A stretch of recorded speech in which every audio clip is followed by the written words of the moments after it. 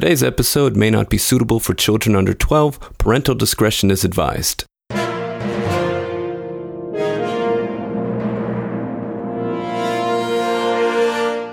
Welcome to the Story King podcast, where great stories are read, discussed, and given their due honor.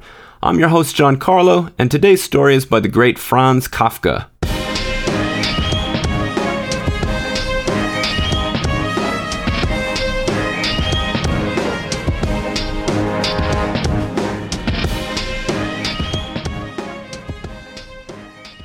Franz Kafka was a German-speaking Ashkenazi Jew from Prague. He lived from 1883 to 1924. He was only 40 when he died. His most famous novella, The Metamorphosis, is about a protagonist named Gregor Samsa who wakes up one morning and discovers he's been transformed into a large cockroach of some sort. You may have heard the term Kafkaesque, which is used to describe stories that employ similar magical realism techniques that Kafka used. I'm a big fan of his, so I wanted to read a couple of his shorter, lesser-known works. The first story we're reading today is called A Country Doctor, and the second is called The Bucket Rider. So here's A Country Doctor by Franz Kafka. I was in great perplexity. I had to start on an urgent journey. A seriously ill patient was waiting for me in a village 10 miles off. A thick blizzard of snow filled all the wide spaces between him and me. I had a gig, a light gig with big wheels, exactly right for our country roads. Muffled in furs, my bag of instruments in my hand. I was in the courtyard, all ready for the journey. But there was no horse to be had, no horse. My own horse had died in the night, worn out by the fatigues of this icy winter. My servant girl was now running around the village trying to borrow a horse, but it was hopeless. I knew it, and I stood there forlornly, with the snow gathering more and more thickly upon me, more and more unable to move. In the gateway the girl appeared, alone, and waved the lantern. Of course, who would lend a horse at this time for such a journey? I strode through the courtyard once more. I could see no way out. In my confused distress, I kicked at the dilapidated door of the year-long, uninhabited pigsty. It flew open and flapped to and fro on its hinges. A steam and smell as of horses came out from it. A dim stable lantern was swinging inside from a rope. A man, crouching on his hams in that low space, showed an open, blue-eyed face. "Shall I yoke up?" he asked, crawling out on all fours. I did not know what to say, and merely stooped down to see what else was in the sty. The servant girl was standing beside me. "You never know what you're going to find in your own house," she said, and we both laughed. "Hey there, brother, hey there, sister," called the groom, and two horses, enormous creatures with powerful flanks, one after the other, their legs tucked close to their bodies, each well-shaped head lowered like a camel's, by sheer strength of buttocking, squeezed out through the door hole, which they filled entirely, but at once they were standing up, their legs long and their bodies steaming thickly. "Give him a hand," I said, and the willing girl hurried to help the groom with the harnessing. Yet hardly was she beside him when the groom clipped hold of her and pushed his face against hers. She screamed and fled back to me. On her cheeks stood out in red the marks of 2 rows of teeth. "You brute!" I yelled in fury. "Do you want a whipping?" But in the same moment reflected that the man was a stranger, that I did not know where he came from, and that of his own free will he was helping me out when everyone else had failed me. As if he knew my thoughts, he took no offense at my threat, but still busied with the horses, only turned around once toward me. "Get in," he said then, and indeed everything was ready. A magnificent pair of horses, I observed, such as I had never sat behind, and I climbed in happily. "But I'll drive, you don't know the way," I said. "Of course," said he. "I'm not coming with you anyway, I'm staying with Rose." "No," shrieked Rose, fleeing into the house with a justified presentiment that her fate was inescapable. I heard the door chain rattle as she put it up. I heard the key turn in the lock. I could see, moreover, how she put out the lights in the entrance hall and further flight all through the rooms to keep herself from being discovered. "You're coming with me," I said to the groom, "or I won't go. Urgent as my journey is, I'm not thinking of paying for it by handing the girl over to you." "Gee up," he said, clapped his hands. The gig whirled off like a log in a freshet. I could just hear the door of my house splitting and bursting as the groom charged at it, and then I was deafened and blinded by a storm rush that steadily buffeted all my senses. But this only for a moment, since as if my patient's farmyard had opened out just before my courtyard gate, I was already there. The horses had come quietly to a standstill. The blizzard had stopped, moonlight all around. My patient's parents hurried out of the house, his sister behind them. I was almost lifted out of the gig. From their confused ejaculations, I gathered not a word. In the sick room, the air was almost unbreathable. The neglected stove was smoking. I wanted to push open a window, but first I had to look at my patient. Gaunt, without any fever, not cold, not warm, with vacant eyes, without a shirt, the youngster heaved himself up from under the feather bedding, threw his arms around my neck, and whispered in my ear, "Doctor, let me die." I glanced around the room. No one had heard it. The parents were leaning forward in silence, waiting for my verdict. The sister had set a chair for my handbag. I opened the bag and hunted among my instruments. The boy kept clutching at me from his bed to remind me of his entreaty. I picked up a pair of tweezers, examined them in the candlelight, and laid them down again. Yes, I thought blasphemously, in cases like this, the gods are helpful. Send the missing horse, add to it a second because of the urgency, and to crown everything, bestow even a groom. And only now did I remember Rose again. What was I to do? How could I rescue her? How could I pull her away from under that groom at 10 miles distance with a team of horses I couldn't control? These horses now, they had somehow slipped the reins loose, pushed the windows open from outside. I did not know how. Each of them had stuck a head in at a window and, quite unmoved by the startled cries of the family, stood eyeing the patient. Better go back at once, I thought, as if the horses were summoning me to the return journey. Yet I permitted the patient's sister, who fancied that I was dazed by the heat, to take my fur coat from me. A glass of rum was poured out for me. The old man clapped me on the shoulder, a familiarity justified by this offer of his treasure. I shook my head. In the narrow confines of the old man's thoughts I felt ill. That was my only reason for refusing the drink. The mother stood by the bedside and cajoled me toward it. I yielded, and while one of the horses whinnied loudly to the ceiling, laid my head to the boy's breast, which shivered under my wet beard. I confirmed what I already knew. The boy was quite sound, something a little wrong with his circulation, saturated with coffee by his solicitous mother, but sound and best turned out of bed with one shove. I am no world reformer, and so I let him lie. I was the district doctor and did my duty to the uttermost, to the point where it became almost too much. I was badly paid and yet generous and helpful to the poor. I had still to see that Rose was all right, and then the boy might have his way, and I wanted to die too. What was I doing there in that endless winter? My horse was dead, and not a single person in the village would lend me another. I had to get my team out of the pigsty. If they hadn't chanced to be horses, I should have had to travel with swine. That was how it was, and I nodded to the family. They knew nothing about it, and had they known, would not have believed it. To write prescriptions is easy, but to come to an understanding with people is hard.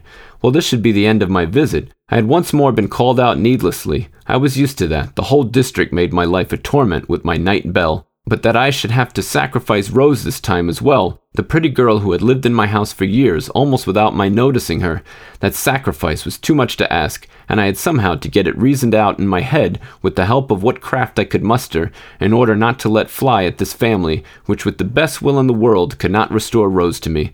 But as I shut my bag and put an arm out for my fur coat, the family meanwhile standing together, the father sniffing at the glass of rum in his hand, the mother apparently disappointed in me. Why, what do people expect? Biting her lips with tears in her eyes, the sister fluttering a blood-soaked towel, I was somehow ready to admit, conditionally, that the boy might be ill after all. I went toward him. He welcomed me, smiling, as if I were bringing him the most nourishing invalid broth. Ah, now both horses were whinnying together. The noise, I suppose, was ordained by heaven to assist my examination of the patient, and this time I discovered that the boy was indeed ill. In his right side, near the hip, was an open wound as big as the palm of my hand, rose red, in many variations of shade, dark in the hollows, lighter at the edges, softly granulated with irregular clots of blood, open as a surface mine to the daylight. That was how it looked from a distance, but on a closer inspection there was another complication. I could not help a low whistle of surprise. Worms, as thick and as long as my little finger, themselves rose-red and blood-spotted as well, were wriggling from their fastness in the interior of the wound toward the light, with small white heads and many little legs. Poor boy, you were past helping. I had discovered your great wound. This blossom in your side was destroying you. The family was pleased. They saw me busying myself. The sister told the mother the father. The father told several guests who were coming in through the moonlight at the open door, walking in tiptoe, keeping their balance with outstretched arms. "Will you save me?" whispered the boy with a sob, quite blinded by the life within his wound. That is what people are like in my district, always expecting the impossible from the doctor. They have lost their ancient beliefs. The parson sits at home and unravels his vestments, one after another, but the doctor is supposed to be omnipotent with his merciful surgeon's hand. Well, as it pleases them, I have not thrust my services on them. If they misuse me for sacred ends, I let that happen to me too. What better do I want, old country doctor that I am, bereft of my servant girl? And so they came, the family and the village elders, and stripped my clothes off me. A school choir with the teacher at the head of it stood before the house and sang these words to an utterly simple tune. Strip his clothes off, then he'll heal us. If he doesn't, kill him dead. Only a doctor, only a doctor. Then my clothes were off, and I looked at the people quietly, my fingers in my beard, and my head cocked to one side. I was altogether composed and equal to the situation, and remained so, although it was no help to me, since they now took me by the head and feet and carried me to the bed. They laid me down in it next to the wall, on the side of the wound. Then they all left the room. The door was shut, the singing stopped. Clouds covered the moon. The bedding was warm around me. The horses' heads in the open windows wavered like shadows. "Do you know," said a voice in my ear, "I have very little confidence in you. Why, you were only blown here. You didn't come on your own feet. Instead of helping me, you're cramping me on my deathbed. What I'd like best is to scratch your eyes out." "Right," I said. "It is a shame, and yet I am a doctor. What am I to do? Believe me, it is not too easy for me either. Am I supposed to be content with this apology? Oh, I must be. I can't help it. I always have to put up with these things. A fine wound is all I brought into the world. That was my sole endowment." "My young friend," said I, "your mistake is, you have not a wide enough view. I have been in all the sick rooms, far and wide, and I tell you, your wound is not so bad. Done in a tight corner with 2 strokes of the axe. Many a one proffers his side, and can hardly hear the axe in the forest, far less that it is coming nearer to him. Is that really so, or are you deluding me in my fever?" "It is really so. Take the word of honor of an official doctor." And he took it and lay still. But now it was time for me to think of escaping. The horses were still standing faithfully in their places. My clothes, my fur coat, my bag were quickly collected. I didn't want to waste time dressing. If the horses raced home as they had come, I should only be springing, as it were, out of this bed into my own. Obediently, a horse backed away from the window. I threw my bundle into the gig. The fur coat missed its mark and was caught on a hook only by the sleeve. Good enough. I swung myself onto the horse, with the reins loosely trailing, one horse barely fastened to the other, the gig swaying behind, my fur coat last of all in the snow. "Gee up," I said, but there was no galloping. Slowly, like old men, we crawled through the snowy wastes. A long time echoed behind us the new but faulty song of the children. "Oh, be joyful, all you patients, the doctor's laid in bed beside you." Never shall I reach home at this rate. My flourishing practice is done for. My successor is robbing me, but in vain, for he cannot take my place. In my house the disgusting groom is raging. Rose is his victim. I do not want to think about it any more. Naked, exposed to the frost of this most unhappy of ages, with an earthly vehicle, unearthly horses, old man that I am, I wander astray. My fur coat is hanging from the back of the gig, but I cannot reach it, and none of my limber pack of patients lifts a finger. Betrayed, betrayed. A false alarm on the night bell once answered. It cannot be made good. Not ever. So that was A Country Doctor, and now here is The Bucket Rider. Coal all spent, the bucket empty, the shovel useless, the stove breathing out cold, the room freezing, the trees outside the window rigid, covered with rime, the sky a silver shield against anyone who looks for help from it. I must have coal. I cannot freeze to death. Behind me is the pitiless stove, before me the pitiless sky, so I must ride out between them, and on my journey seek aid from the coal dealer. But he has already grown deaf to ordinary appeals. I must prove irrefutably to him that I have not a single grain of coal left, and that he means to me the very sun in the firmament. I must approach like a beggar, who with the death rattle already in his throat, insists on dying on the doorstep, and to whom the cook accordingly decides to give the dregs of the coffee pot. Just so must the coal dealer, filled with rage, but acknowledging the command, "Thou shalt not kill," fling a shovelful of coal into my bucket. My mode of arrival must decide the matter, so I ride off on the bucket. Seated on the bucket, my hands on the handle, the simplest kind of bridle, I propel myself with difficulty down the stairs, but once downstairs, my bucket ascends superbly. Camels humbly squatting on the ground do not rise with more dignity, shaking themselves under the sticks of their drivers. Through the hard frozen streets we go at a regular canter. Often I am upraised as high as the first story of a house. Never do I sink as low as the house doors, and at last I float at an extraordinary height above the vaulted cellar of the dealer, whom I see far below crouching over his table, where he is writing. He has opened the door to let out the excessive heat. "Coal dealer," I cry in a voice burned hollow by the frost and muffled in the cloud made by my breath. "Please, coal dealer, give me a little coal. My bucket is so light that I can ride on it. Be kind. When I can, I'll pay you." The dealer puts his hand to his ear. "Do I hear right?" He throws the question over his shoulder to his wife. "Do I hear right? A customer." "I hear nothing," says his wife, breathing in and out peacefully while she knits on, her back pleasantly warmed by the heat. "Oh yes, you must hear," I cry. "It's me, an old customer, faithful and true, only without means at the moment." "Wife," says the dealer, "it's someone. It must be. My ears can't have deceived me so much as that. It must be a very old customer that can move me so deeply." "What ails you, man?" says his wife, ceasing from her work for a moment and pressing her knitting to her bosom. "It's nobody. The street is empty. All our customers are provided for. We could close down the shop for several days and take a rest." "But I'm sitting up here on the bucket," I cry, and numb, frozen tears dim my eyes. "Please look up here. Just once, you'll see me directly. I beg you, just a shovelful, and if you give me more, it'll make me so happy that I won't know what to do. All the other customers are provided for. Oh, if I could only hear the coal clattering into the bucket." "I'm coming," says the coal dealer, and on his short legs he makes to climb the steps of the cellar, but his wife is already beside him, holds him back by the arm and says, "You stay here. Seeing you persist in your fancies, I'll go myself. Think of the bad fit of coughing you had during the night. But for a piece of business, even if it's one you've only fancied in your head, you're prepared to forget your wife and child and sacrifice your lungs. I'll go." "Then be sure to tell him all the kinds of coal we have in stock. I'll shout out the prices after you." "Right," says his wife, climbing up to the street. Naturally, she sees me at once. "Fra coal dealer," I cry, "my humblest greetings. Just one shovelful of coal, here in my bucket.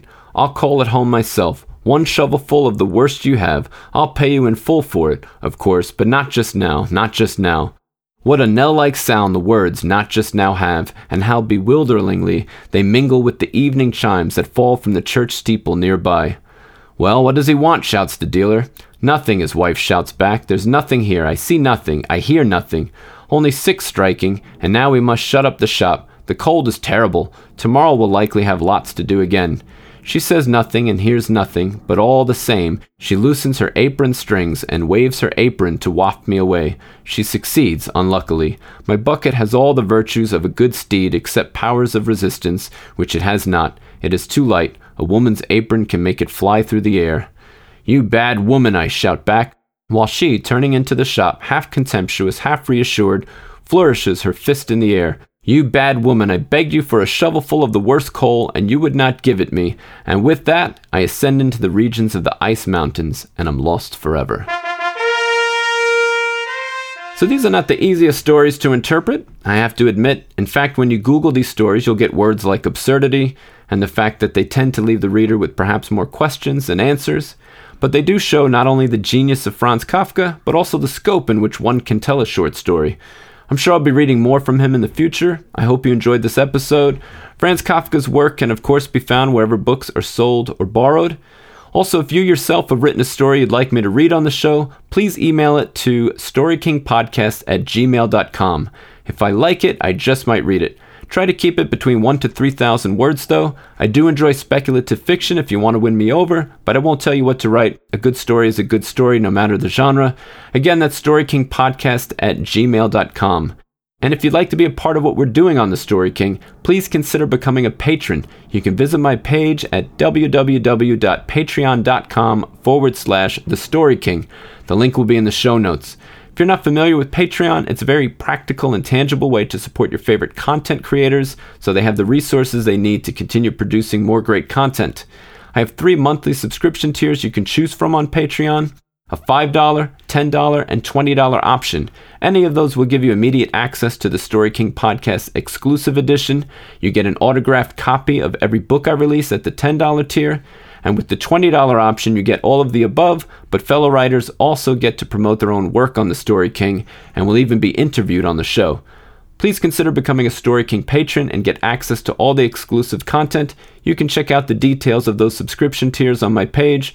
Again, that's patreon.com/The Story King. Please follow us on YouTube, Facebook, and Twitter. The links are in the show notes. And thank you for listening to the Story King podcast, where great stories are read, discussed, and given their due honor. Please join us next time. Until then.